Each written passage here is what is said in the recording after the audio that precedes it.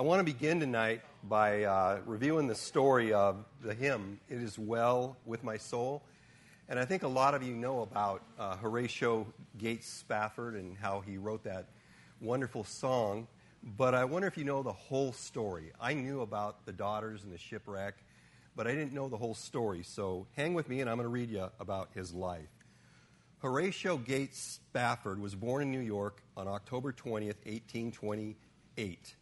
But it was Chicago that he became well known for his clear Christian testimony. He and his wife, Anna, were active in their church, and their home was always open to visitors. They counted the world-famous evangelist Dwight L. Moody as their friend. They were blessed with 5 children and considerable wealth. Horatio was a lawyer and owned a great deal of property in the home city. Not unlike Job in the Old Testament of the Bible, tragedy came in great measure to this happy home. When 4 years old, their son Horatio Jr. died suddenly of scarlet fever. Then only 1 year later, in October 1871, a massive fire swept through downtown Chicago, devastating the city, including many properties owned by Horatio. That day, almost 300 people lost their lives, and around 100,000 were made homeless. Despite their own substantial financial loss, the Spaffords sought to demonstrate the love of Christ by assisting those who were grief-stricken and in great need. 2 years later, in 1873, Spafford decided his family should take a holiday in England, knowing that his friend, the evangelist D.L. Moody, would be preaching in Europe that autumn. Horatio was delayed because of business, so he sent his family ahead, his wife and their 4 remaining children, 11-year-old daughter Anna, 9-year-old daughter Margaret Lee, 5-year-old daughter Elizabeth, and 2-year-old Tanetta. On November 2nd, 1873, while crossing the Atlantic Ocean, the steamship Vallee du Havre, their vessel was struck by another ship, and 226 people lost their lives as the ship sank in only 12 minutes. All 4 of Horatio Spafford's daughters perished. But remarkably, Anna Spafford, the mom, survived the tragedy. Those rescued, including Anna, she was found unconscious, floating on a plank of wood, and they took her to Cardiff, South Wales. Upon arriving there, Anna immediately sent a telegram to her husband, which included the words, "Saved alone." Receiving Anna's message, Horatio set off at once to be reunited with his wife. One particular day during the voyage, the captain summoned him to the bridge of the vessel. Pointing to his charts, he explained that they were passing over the very spot where the Ville du Havre had sunk and where his daughters had died. It is said that Spafford returned to his cabin and he wrote the hymn, "It Is Well With My Soul." And then the first line of his, "When peace like a river attendeth my way." There are some other accounts that say it was written at a later date, but obviously the voyage was one of deep suffering and clear inspiration of the moving and well-loved hymn. Horatio's faith with God never faltered. He later wrote Anna's half-sister and said, "On last Thursday we passed over the very spot where the ship went down in mid-ocean. The water is 3 miles deep, but I do not think my dear daughters are there. They are safe, dear lambs." After Anna was rescued, Pastor Nathan Weiss, one of the ministers traveling with the surviving group, remembered hearing Anna say, "God gave me 4 daughters. Now they have been taken from me. Someday I will understand why." Naturally, Anna was utterly devastated, but she testified that in her grief and despair, she had been conscious of a soft voice speaking to her. "You are saved for a purpose." She remembered something a friend had once said, "It's easy to be grateful and good when you have so much, but take care that you're not a fair-weathered friend to God." Following the deep tragedy, Anna gave birth to 3 more children, but she and Horatio were not spared even more sadness as, on February 11th, 1880, their only son, Horatio, named after the other son who had died, also passed away at age 4. In August 1881, the Spaffords left America with a number of other like-minded Christians and settled in Jerusalem. There they served the needy, helped the poor, cared for the sick, and took in homeless children. Their desire is to show them living about them the love of Jesus Christ. Horatio Spafford died of malaria on the 16th of October, 1888. Anna Spafford continued to work in the surrounding areas of Jerusalem until her own death in 1923. Both Horatio and Anna were laid to rest in Jerusalem. It can be truly said in the words that Spafford penned that night. It is well with their souls. The question remains, is it well with your souls? This message tonight, as I was writing it, I was thinking about the family who recently, their 35-year-old son was killed in an automobile accident. I was thinking about those who've lost their spouse, their husbands or their wives after many years of marriage and now live alone. I was thinking about the women who had to undergo chemotherapy or are in hospice right now. I was thinking about the special need moms who have to take care of special needs children, and their life is dictated by that child. This message is dedicated to all who are struggling, all who feel like they're in the pits, and that God isn't listening to your prayers when you cry out to Him. May God bless those suffering and comfort them. Let's pray. Father in heaven, we love you and we thank you for a chance to open up the Word of God, and especially a psalm that not a lot of times we would look at. And we just pray, Father, that we can leave here tonight knowing more about you, understanding that sometimes the answer from you is a no, and sometimes the answer is wait, and that your timing is not our timing. Help us to understand this psalm tonight. In Jesus' name, amen. If you would turn to Psalm 88, we said last week Psalm 98 was the most joyous psalm in the Psalter. Well, Psalm 88 is obviously, and you'll see, the saddest psalm because there's no happy ending. We have a very long superscription at the top, and it says, a psalm of the sons of Korah to the choir master according to Mahalath Leanoth, a maskil of Heman the Ezrahite. Verse 1, O Lord God of my salvation, I cry out day and night before you. Let my prayer come before you. Incline your ear to my cry. For my soul is full of troubles, and my life draws near to Sheol. I am counted among those who go down to the pit. I am a man who has no strength, like one set loose among the dead, like the slain that lie in the grave, like those whom you remember no more, for they are cut off from your hand. You have put me in the depths of the pit, in the regions dark and deep. Your wrath lies heavily upon me, and you overwhelm me with all your waves. You have caused my companions to shun me. You have made me a horror to them. I am shut in so that I cannot escape. My eyes grow dim through sorrow. Every day I call upon you, O Lord. I spread out my hands to you. Do you work wonders for the dead? Do the departed rise up to praise you? Is your steadfast love declared in the grave, or faithfulness in Abaddon? Are your wonders known in the darkness, or your righteousness in the land of the forgetfulness? But I, O Lord, cry to you in the morning. My prayer comes before you. O Lord, why do you cast my soul away? Why do you hide your face from me?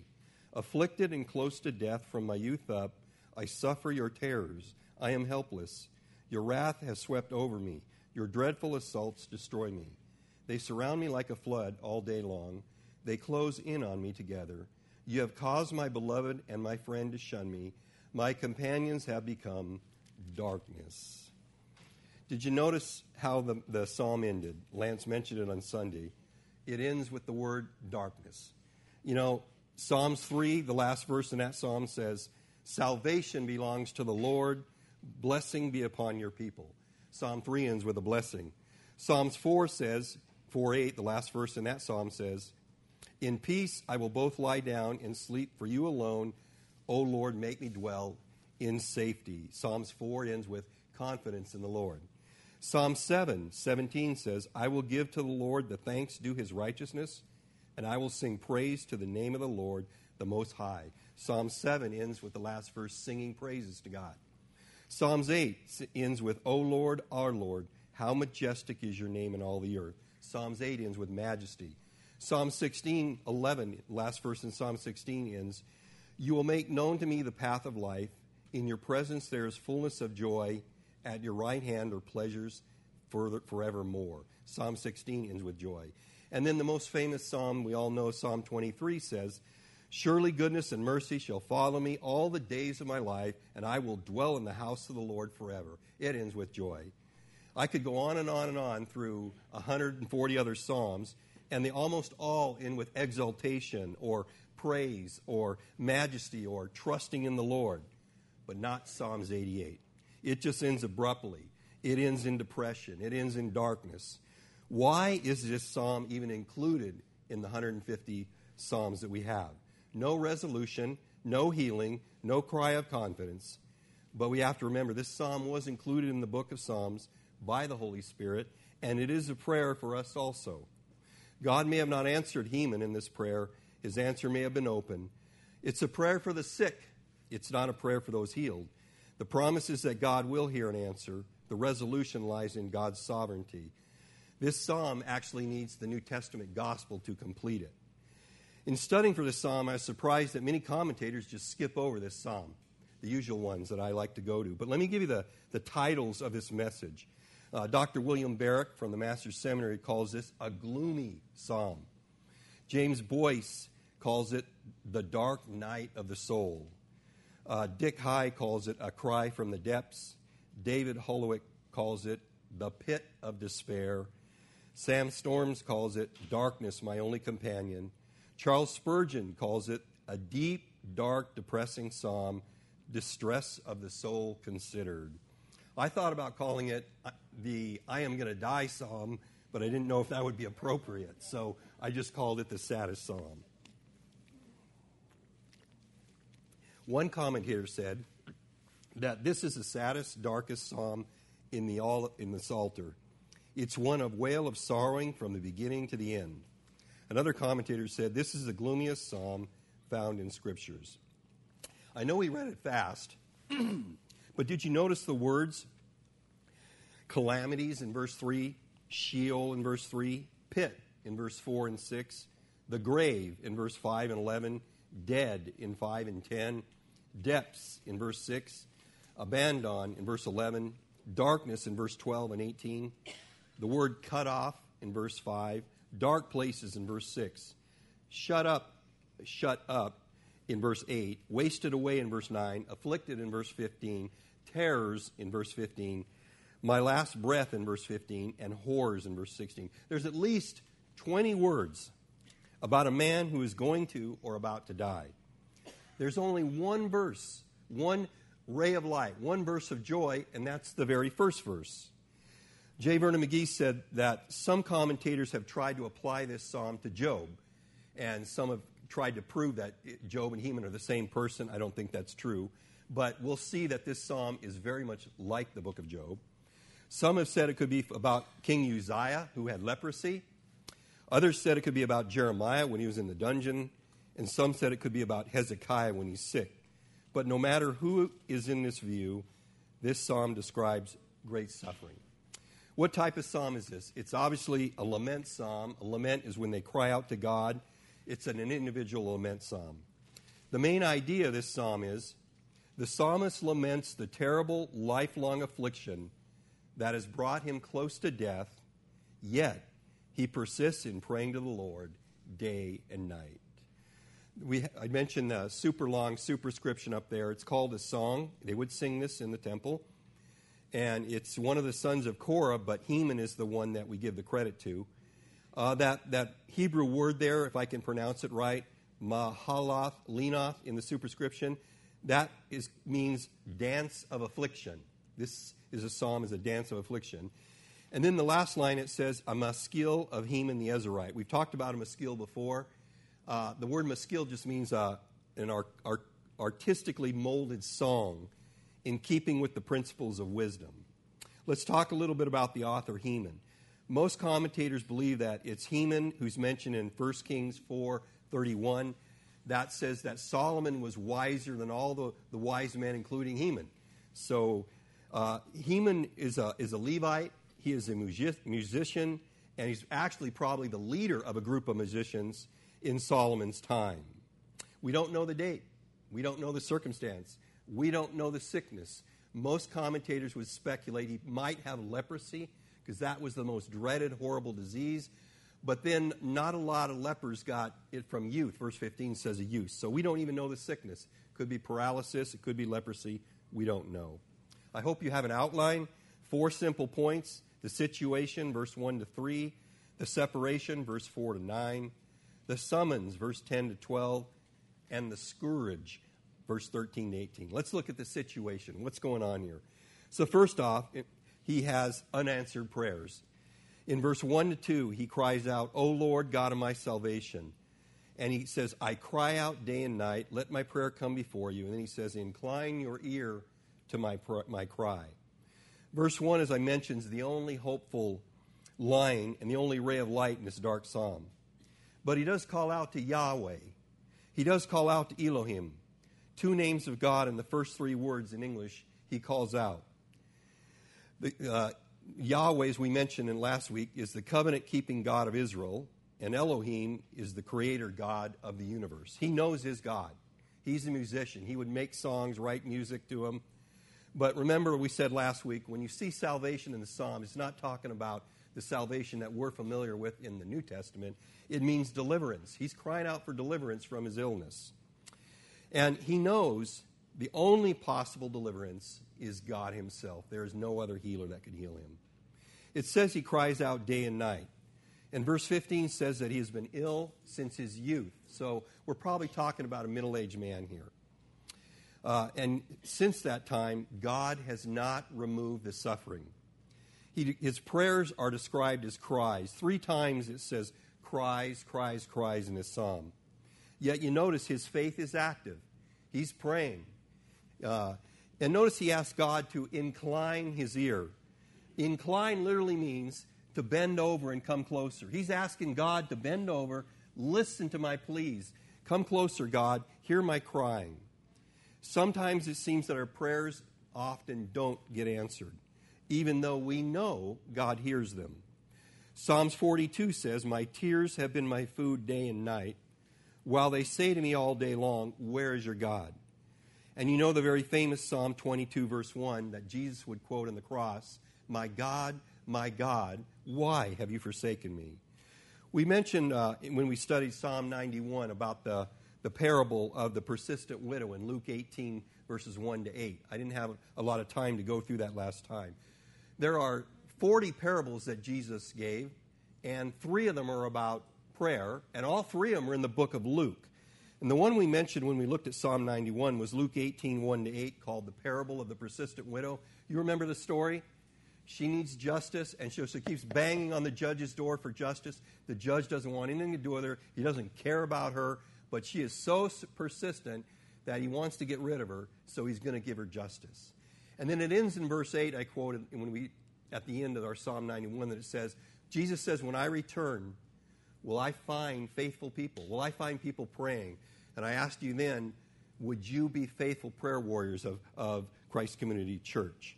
So this man is persistently praying day and night, but he seems that to God his prayers are not being answered. Secondly, his troubles are being compounded. He says in verse 3, for my soul is full of troubles. You know the verse, Job 5:7 says, but man is born to trouble as sparks fly upward. Very common verse we quote a lot of times. You know the saying that bad things come in threes, right? And this is true for this guy. But you know, when you go through the Bible, you think about Joseph, at least 13 years a prisoner and in the dungeon, right? Before he got exalted to be the high leader in Egypt. Think of Moses. Lance has preached a lot about Moses the last 2 months, and he was in the backside of the desert for 40 years. Think of David chasing from Saul. Some people think he may have been chased for up to 13 years. So a lot of people in the Bible had a very difficult and troubled life and bad things. And remember about the Apostle Paul, when the angel told Ananias, go to that house on Straight Street, and Ananias doesn't want to go because he heard about how bad a dude Paul was. And it says, for I will show him how much he must suffer for the sake of the name. And you know how much the Apostle Paul suffered. And so, a lot of us have had blessed lives. A lot of us haven't had a lot of problems. We're not like the believers in Ukraine. You're not like a Christian in India right now where a lot of trouble could come your way. But we forget that the Bible tells us in 2 Timothy 3:12, indeed, all who desire to live a godly life in Christ Jesus will be persecuted. You can count your blessings if you haven't been persecuted, but we need to remember that. So his prayers aren't being answered. His troubles are being compounded. And he just says he's near death. In the last part of verse 3, he says, my life draws near to Sheol. So it's like life in the pits is like a near-death experience, and it's likely that he knows he's about to die or very soon. He doesn't have the strength, he says, to go forward. We would say he has one foot in the grave. Sheol there, as we've talked about before, is just the realm of the dead, where the dead would go, that temporary place in the Old Testament. In the New Testament, Hades would be the equivalent. So why doesn't God answer our prayer? We talked about this in our Psalm 91. You know, it could be unconfessed sin. Psalm 66:18 says that if I regard iniquity in my heart, if there's secret sins in my heart, God may not answer your prayer. Maybe you're asking with the wrong motives. Okay? We all want to, ask God to take away the affliction, but seldom do we say, God, your will be done, do we? Maybe it's in the family. Probably the most convicting verse for me about prayer is 1 Peter 3:7. Every husband here ought to know 1 Peter 3:7, because it says if you're not treating your wife as a gentle partner in the faith, God is not hearing your prayers. I don't know about you, but that's convicting to me. And that is a very powerful verse. And then sometimes God doesn't answer our prayers because the timing is not right for God. Okay, we're not on God's timetable. We're on His timetable. He's not on our timetable. And God answers our prayers a lot of time with an emphatic no or a wait. Think of all the women in the Bible that had to wait for the baby. A long, long time before that baby came, right? All right, let's move on to point 2, the separation. So this just gets gloomier and darker and gloomier. And here he's separation from a lot of things. But you notice he's very transparent. He tells God exactly how he feels. And you and I can do that in prayer. You know, we don't have to sugarcoat it to God. You can go to God. There's some days or sometimes I don't know how to pray. I just tell God, I don't feel like praying today. I don't feel good or whatever's wrong. We can talk to God like this. But in verse 4, he's separated from all the personal resources that he would have. He says, I am counted among those who go down to the pit. I am a man who has no strength. Okay? He's saying, God, you're responsible for this. He has no physical strength. He has no personal success to get him out of this. There's no prospect of recovery here. People would look at this person and say, he's down in the tubes. There's no hope of recovery. I think the key word in verse 4 is the pit. Okay? I don't know if you remember, but we preached Psalm 42 last year, and I entitled that psalm, The Horrible Pit. That's what my father called it when he preached on Psalm 42. And we talked about pits there. They're pits of sin. There are people who are addicted to sin, and they're in a pit of sin. David would have been one till he confessed his sin. Samson would be another one who was constantly in a pit of sin. Then there's the pit of addiction. Drugs, alcoholism, pornography, they're pits that people, they're having a hard time getting out of. Then there's just pits of bad habits. Laziness, procrastination, playing the victimhood game. Then there's the pit of broken relationships. We have broken homes and dysfunctional families.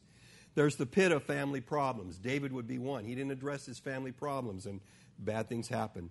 Then there's the pit of loneliness, like Psalm 13, or when Saul was pursuing David, David was lonely. And then there's the pit of hopelessness like this psalm here. And we have many men. It's true of men and women living apart from Jesus. They don't have any hope. You know, we see this in our post-COVID society, don't we? It seems like every day there are more violent acts being committed.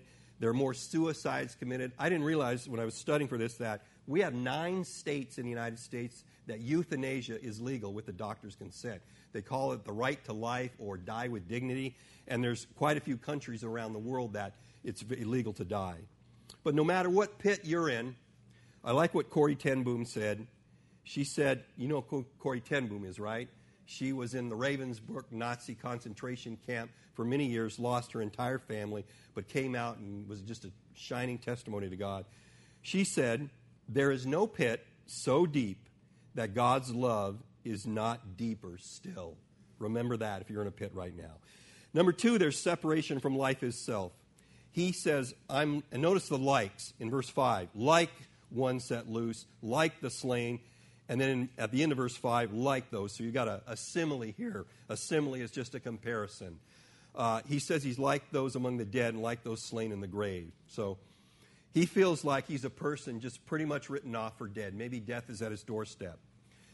I like the New Living Translation. It says, I am as good as dead, like a strong man with no strength left. So number 3, separation from the favor of God. He says, like those you don't remember God, for they're cut off from your hand. The NASB translation here captures it. It says, I'm abandoned among the dead whom you no longer remember.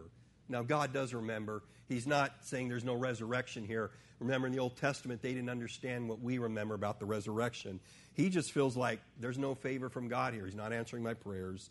He doesn't feel like there's any grace from God here. Number 4, separation at the deepest level.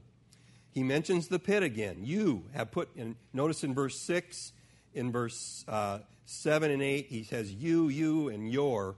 He's pointing at God. He's blaming God. You put me in the depths of the pit, in the regions dark and deep.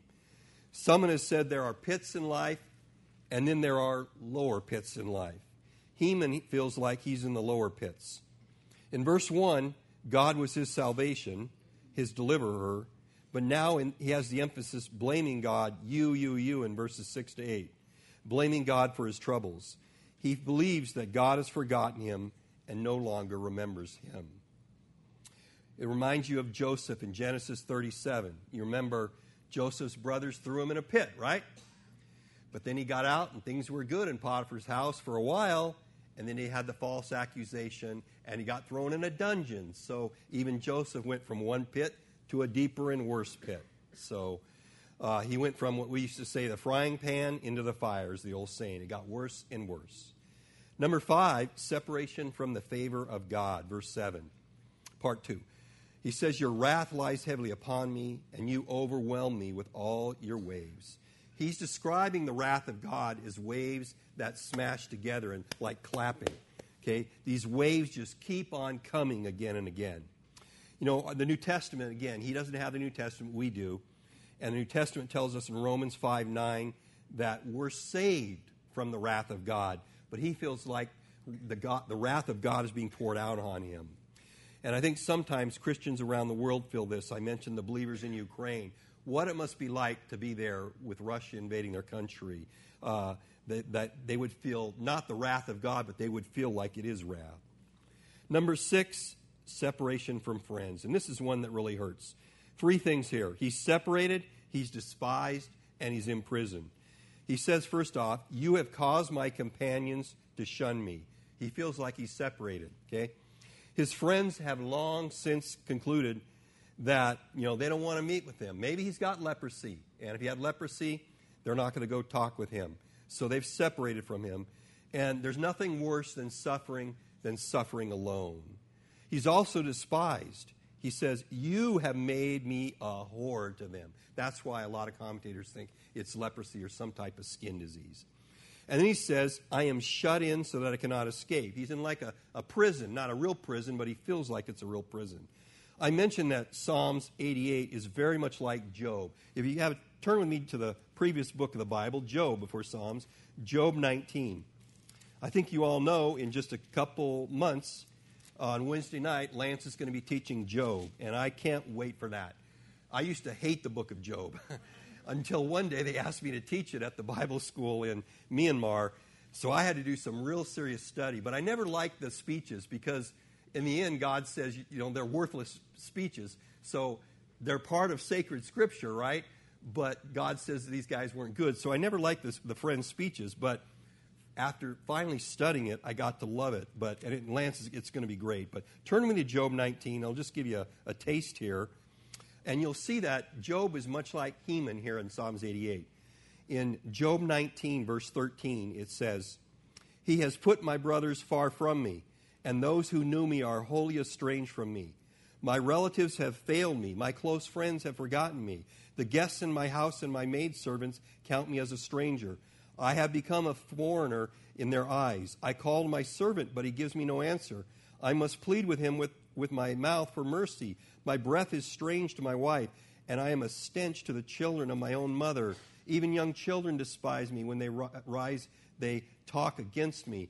All my intimate friends abhor me, and those whom I loved have turned against me. My bones stick to my skin and my flesh, and I have escaped by the skin of my teeth.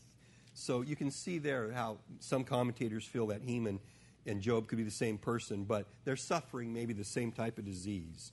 So he is separated from his friends and all alone.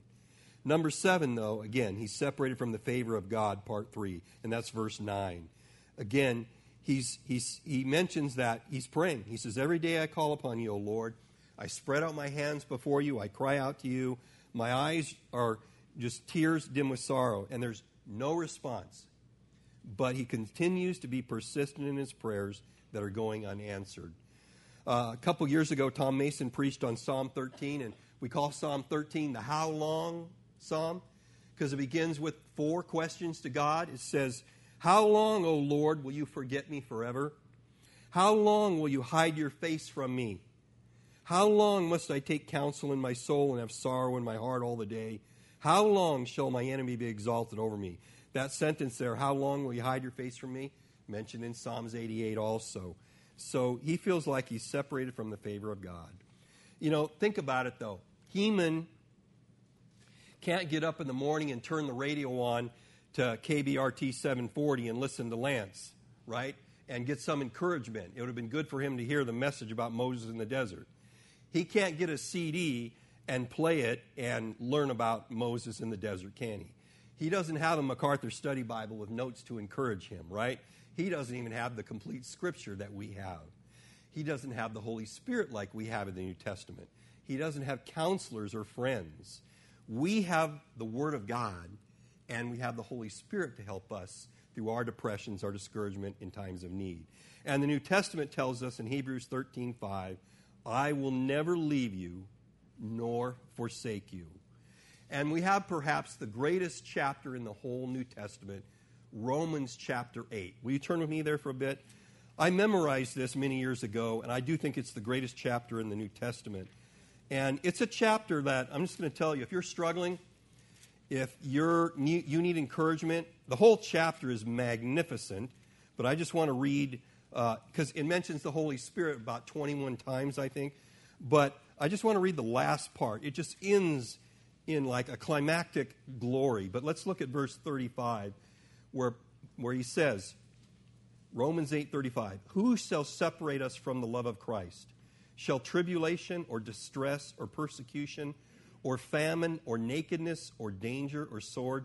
As it is written, for your sake we are being killed all day long. We are regarded as sheep to be slaughtered. And then it says, no, in all these things we are more than conquerors through him who loved us. For I am sure that neither death nor life, neither angels nor rulers, nor things present nor things to come, nor powers, nor height, nor depth, nor anything else in all of creation will be able to separate us from the love of God in Christ Jesus our Lord. I don't know how that makes you feel, but it warms my heart on days which are trouble and days are discouraged. Let's move on to point number 3, the summons. And that's verses 10 to 12. Why do I call it the summons? Because the psalmist is trying to summons God, right? Now, if you get a subpoena, you have to go to court, right? If you don't obey the subpoena, you don't show up in court, they can arrest you, right? So Job and Heman both try to summons God. Job 9:33 says to God, there is no arbitrator between us who may lay his hand on us. Job wanted an arbitrator. Job wanted God to come down and have an arbitrator. And Job says, let me present my case to you, God. I don't think I'm sinful. These 3 foolish friends of mine are telling me all these things that I don't know what sin I've committed. Give me a court case, God. Give me a hearing. So Job is summoning God. In fact, in Job 23, verses 4 to 6, he just says, I would lay my case before him. Job wanted a court case, and Heman here wants a court case. In fact, in the book of Job, Job asked God, I counted 114 questions Job asked God out of 522 verses. That's like 22% of the verses Job asked God are questions. He's asking God, and often he's saying to God, give me a chance to present my case. So Like Job, Heman here in Psalms 88 is summoning God. But God is not a man. God doesn't have to answer our summons, right? And so you notice he's going to ask God 6 straight consecutive questions in verse 10 to 12. These are all rhetorical questions, right? Rhetorical question number 1, do you work wonders for the dead? Answer, no. Rhetorical question number 2, do the departed rise up to praise you? No. Rhetorical question number 3, is your steadfast love declared in the grave? No. Rhetorical question number 4, or your faithfulness in abandon? That answer is no also. And that word abandon there means destruction. It often is partnered with the word Sheol. In Revelation 9:11, the chief demon of the locust that comes out of the pit is called Abandon. Okay, and then in verse 12, are your wonders known in the darkness? Rhetorical question number 5. The answer is no. And then rhetorical question number 6, or your righteousness in the land of forgetfulness? Answer, no. The Westminster Shorter Catechism, if you know it, the very first question is, what is the chief end of man? And the answer is, man's chief end is to glorify God and to enjoy him. So what Heman is saying is, how can I glorify you if I'm dead? So he gave those 6 straight questions to God. How can I glorify you when I'm dead? How can I give you praise, honor, glory when I'm dead? And you know, questions of despair, there's no easy answers, are there? And this is a common theme in Psalms, okay? The Psalms will often ask questions. How can I praise you from the dead? How can I sing praises when I'm dead? I mentioned before, verse 10, if you look at verse 10, it says, do the departed rise up to praise you?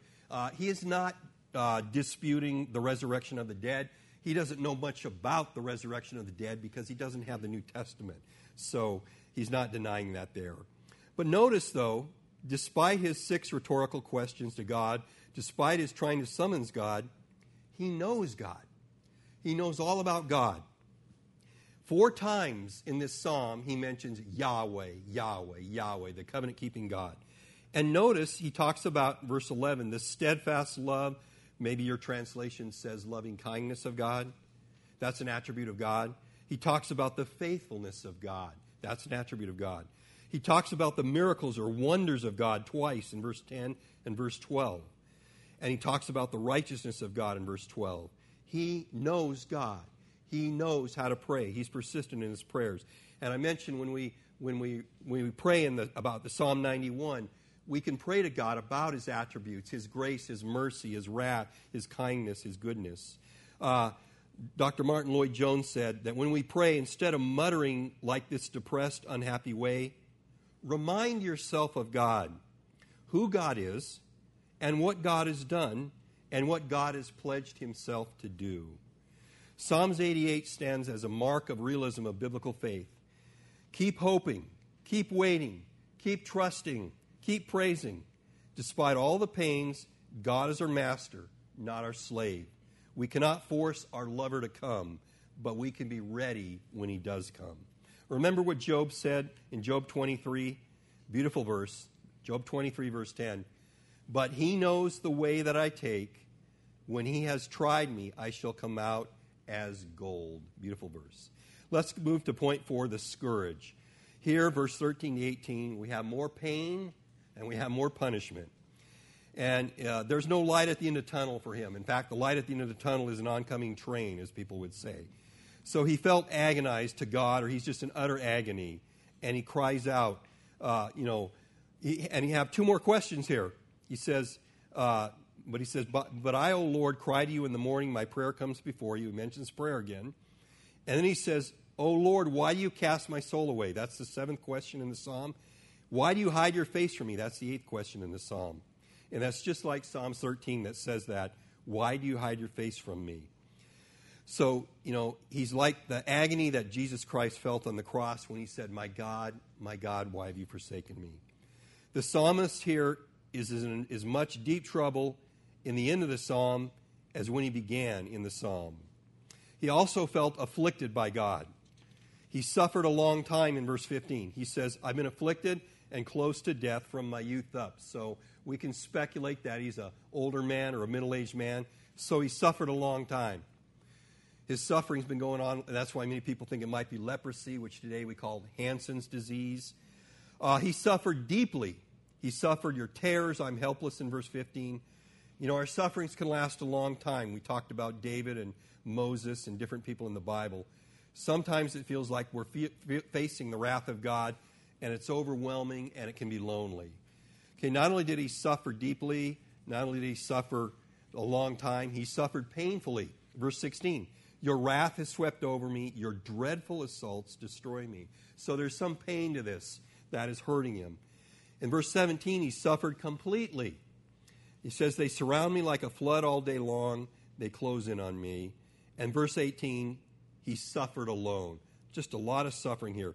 You've caused my beloved, my friends to shun me, and his companions are darkness. He doesn't have the lights, electricity like we have. He's separated from family and friends. He believes that God has turned all his friends against him, so he claims that only darkness is his companion. So what do we learn from this dark, gloomy, depressing psalm? I'm going to give it 4 things real quick. Number 1, don't give up. Don't give up. Okay? Don't give up. Suffering ill health and his prayers seemingly not being answered is rough, isn't it? But no matter how long we remain in our sufferings or trial, we must not give up. We must continue to cry out to the Lord. We talked about this in Psalm 91. If you know the name of the Lord, Psalm 91, the first couple verses, 4 names of God. If you know the name of the Lord, you will have a relationship with the Lord. He is your heavenly Father, and you will not neglect your prayer time with him. If a son does not talk to his earthly father, the father's going to go to the son and say, what's wrong? Why aren't you talking to me? God is crying out for many people to talk to him, and they don't. Okay? When you're in despair, when you're in discouragement, when you're in depression, sometimes there are no easy answers, are they? The troubles just don't go away, do they? Okay? Jesus told us that you have to take your cross.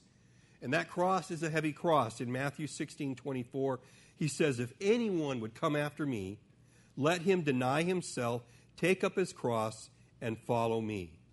But you notice this author, Heman, like Job, he doesn't give up. He completes the prayer, still in the dark, totally unanswered, totally unrewarded. And remember what Satan said? Does Job fear God for nothing? Okay? And yet Job's prayer was answered, but Heman's we don't think was. Perhaps the most encouraging verses for me about God's grace in times of trouble is 2 Corinthians 12. You want to turn there? Okay, this will help you not give up. 2 Corinthians 12, verses 7 to 10. You know the story. To keep the Apostle Paul from being conceited, God gave Paul a thorn in the flesh. Commentators debate about what that means. But I love the verses in 7 to 10 in 2 Corinthians 12 because it says, so to keep me from becoming conceited, because of the surpassing greatness of revelations, a thorn was given to me in the flesh, a messenger of Satan to harass me, to keep me become conceited.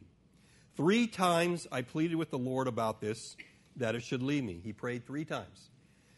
But verse 9, but he said to me, my grace is sufficient for you. My power is made perfect in weakness. Therefore I will boast all the more gladly about my weakness, so that the power of Christ may rest on me. For the sake of Christ, then I am content with weaknesses, insults, hardships, persecutions, and calamities. For when I am weak, then I am strong. Can you say that? May not be easy too, but we need to. Okay, we don't know what God is accomplishing through your suffering, through my suffering.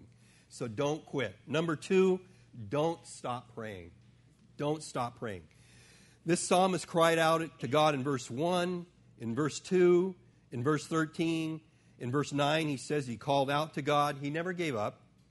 He's like Jacob in Genesis 32. Remember Jacob in Genesis 32? He's wrestling with God, and he will not give up wrestling with God. He wants to know about God. He wants to know his name. Okay? So here the psalmist is wrestling with God, and he won't give up. Like the persistent widow in Luke 8, okay? Like the tax collector who prayed in Luke 18. And the third parable that Jesus gave us about prayer is also in Luke 11, verse 5 to 13. It's called A Friend Indeed. Do you remember that parable? the family's asleep and all the kids are in bed. You know, they would not have a big house like us. They'd probably have a one room. And some guy comes along and says, hey, some company's come. I need some bread. I don't have any. Give me some bread. And the father yells out, we're all in bed. Go away. But the guy just says, I need. And Jesus says, because of his impudence. Do you know what impudence means? I had to look it up. I didn't know what it meant. It means cocky. It means boldness. Because of that guy's boldness, the father gets up, probably woke the whole household up, and gave him the bread. That's how we're to prayer. So there's some wonderful parables about prayer in Luke 8, Luke 18, and Luke 11. So this psalmist feels like he's in darkness, even to the point of death, discouraged and alone, but he doesn't stop praying. He shares his frustrations with God, and we can too. You know, Heman had sufferings. We read the story of Horatio Spafford. 6 children died. I think that left 3, maybe 2 that lived, right? Charles Spurgeon suffered bouts of depression. He had gout. Adoniram Judson, my hero, the first American missionary to Myanmar, suffered a long time of depression because he lost 2 wives and something like 6 to 8 kids died. William Cowper, that great hymnist who wrote There Is a Fountain, suffered depression. There's a lot of Christians who suffer from depression, but at some point they got over it. They got the victory through Scripture, through the work of the Holy Spirit. I mentioned before, many people pray, let this cup pass away, Lord, but very few pray, thy will be done. So number 1, don't quit. Number 2, don't stop praying. Number 3, don't stop serving. 2 things here. 1 for the person who's suffering, and then 2 for the family of God. So let's talk about the person suffering. We mentioned Horatio Spafford, who kept it. What about a biblical example?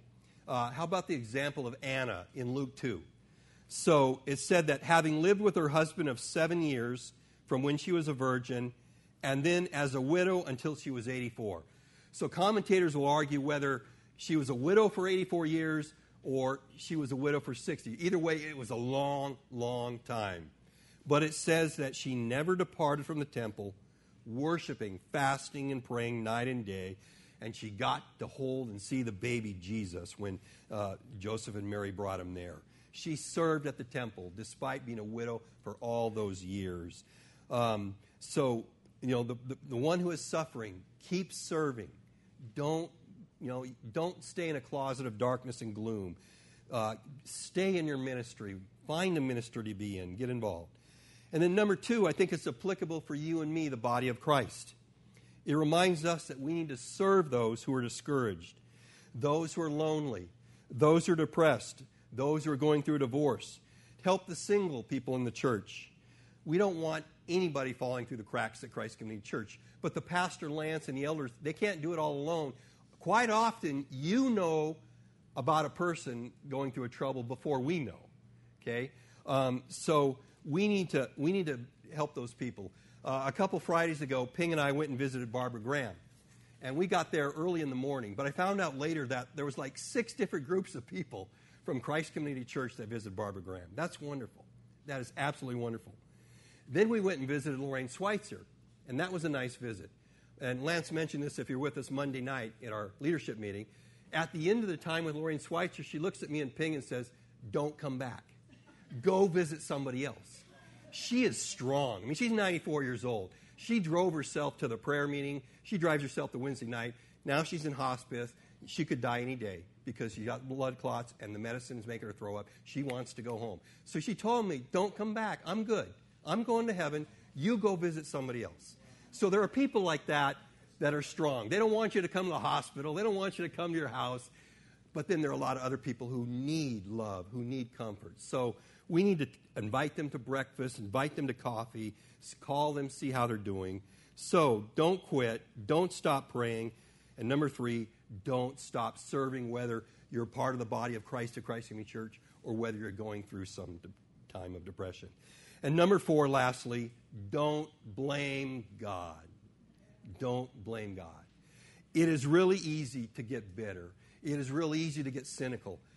During COVID, I know of 2 people who passed away, and you could blame the hospital, you could blame the doctors, you could blame why they didn't check them in, you could blame, I think of my father's death about 8 years ago.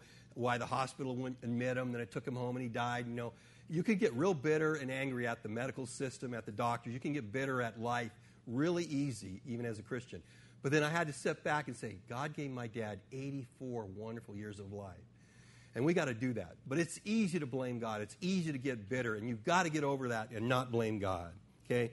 This Psalm 88, it stands as a witness to the intent of the Psalms to speak to all of life. This psalm reminds us that life sometimes doesn't have a happy ending. And that's true, isn't it? We'd all like to, get married to our bride early and have that one job that lasts for 40 years and never have to quit it and have lots of money, and all our kids grow up and be perfect kids and get married and they have kids and never get divorced and they all walk with the Lord and you retire happily and travel around.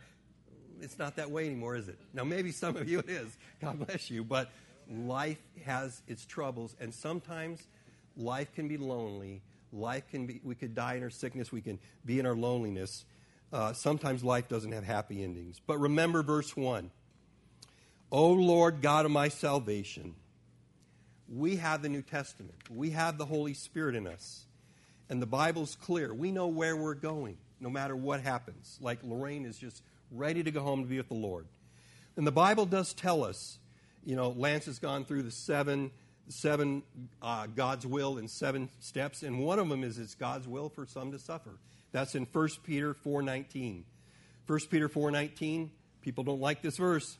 It says, therefore let those who suffer according to God's will entrust their souls to a faithful Creator while doing good. Not easy, but he says that if you suffer, and it's God's will that some of us suffer, keep trusting God. He's your faithful Creator, and keep doing good. And then 1 Corinthians 4:17 may be one of my most warm verses that warms me. 1 Corinthians 4:17 says, for this light, momentary affliction is preparing us an eternal weight of glory beyond all comparison. I shared this before. One pastor in India one time brought a rope into the church, and he brought it in the one door, and you couldn't see the rope. So he's saying, this is eternity, this is heaven. And he kept pulling the rope, like 100 feet of rope, right? This is you in heaven someday. And then all of a sudden you saw a little piece of black duct tape. He said, this is your troubles on earth, like this much. But the rope was like 100 feet. He was trying to get the point across to us that someday, when you're in heaven, when I'm in heaven, you're going to look back at these afflictions like Heman, like Job, like whatever you're going through, and you're going to say, those were light. Those were momentary troubles compared to all the glories of heaven. Your home is in heaven, and glorification awaits. But while we wait, we might suffer. So abandoned by friends, family, Heman was never abandoned by God. It just seemed like it. God ordained his birth. God ordained his life. His life was not a mistake, and no baby born today is a mistake. Your life was and is part of a divine plan much bigger than we'll ever know this side of eternity. Someday we'll be able to see why. Lance has said this, I think, 100 times. God never told Job why he had that little game with Satan in Job 1 and 2, did he? Job never found out why. And we don't know why we suffer. We don't know why we're having these trials and tribulations. But someday, when we're in heaven, we will. I just like what one commentator said, and I'll finish with this. He said, it is good that we have a psalm like this, but it's also good that we only have one like this. It reminds us that life is filled with trouble, even to the point of despair, even for mature believers. Let's pray. Almighty God, precious Savior, I just pray for anybody today who's undergoing trials, anybody who's suffering. We think of those who are in hospice right now.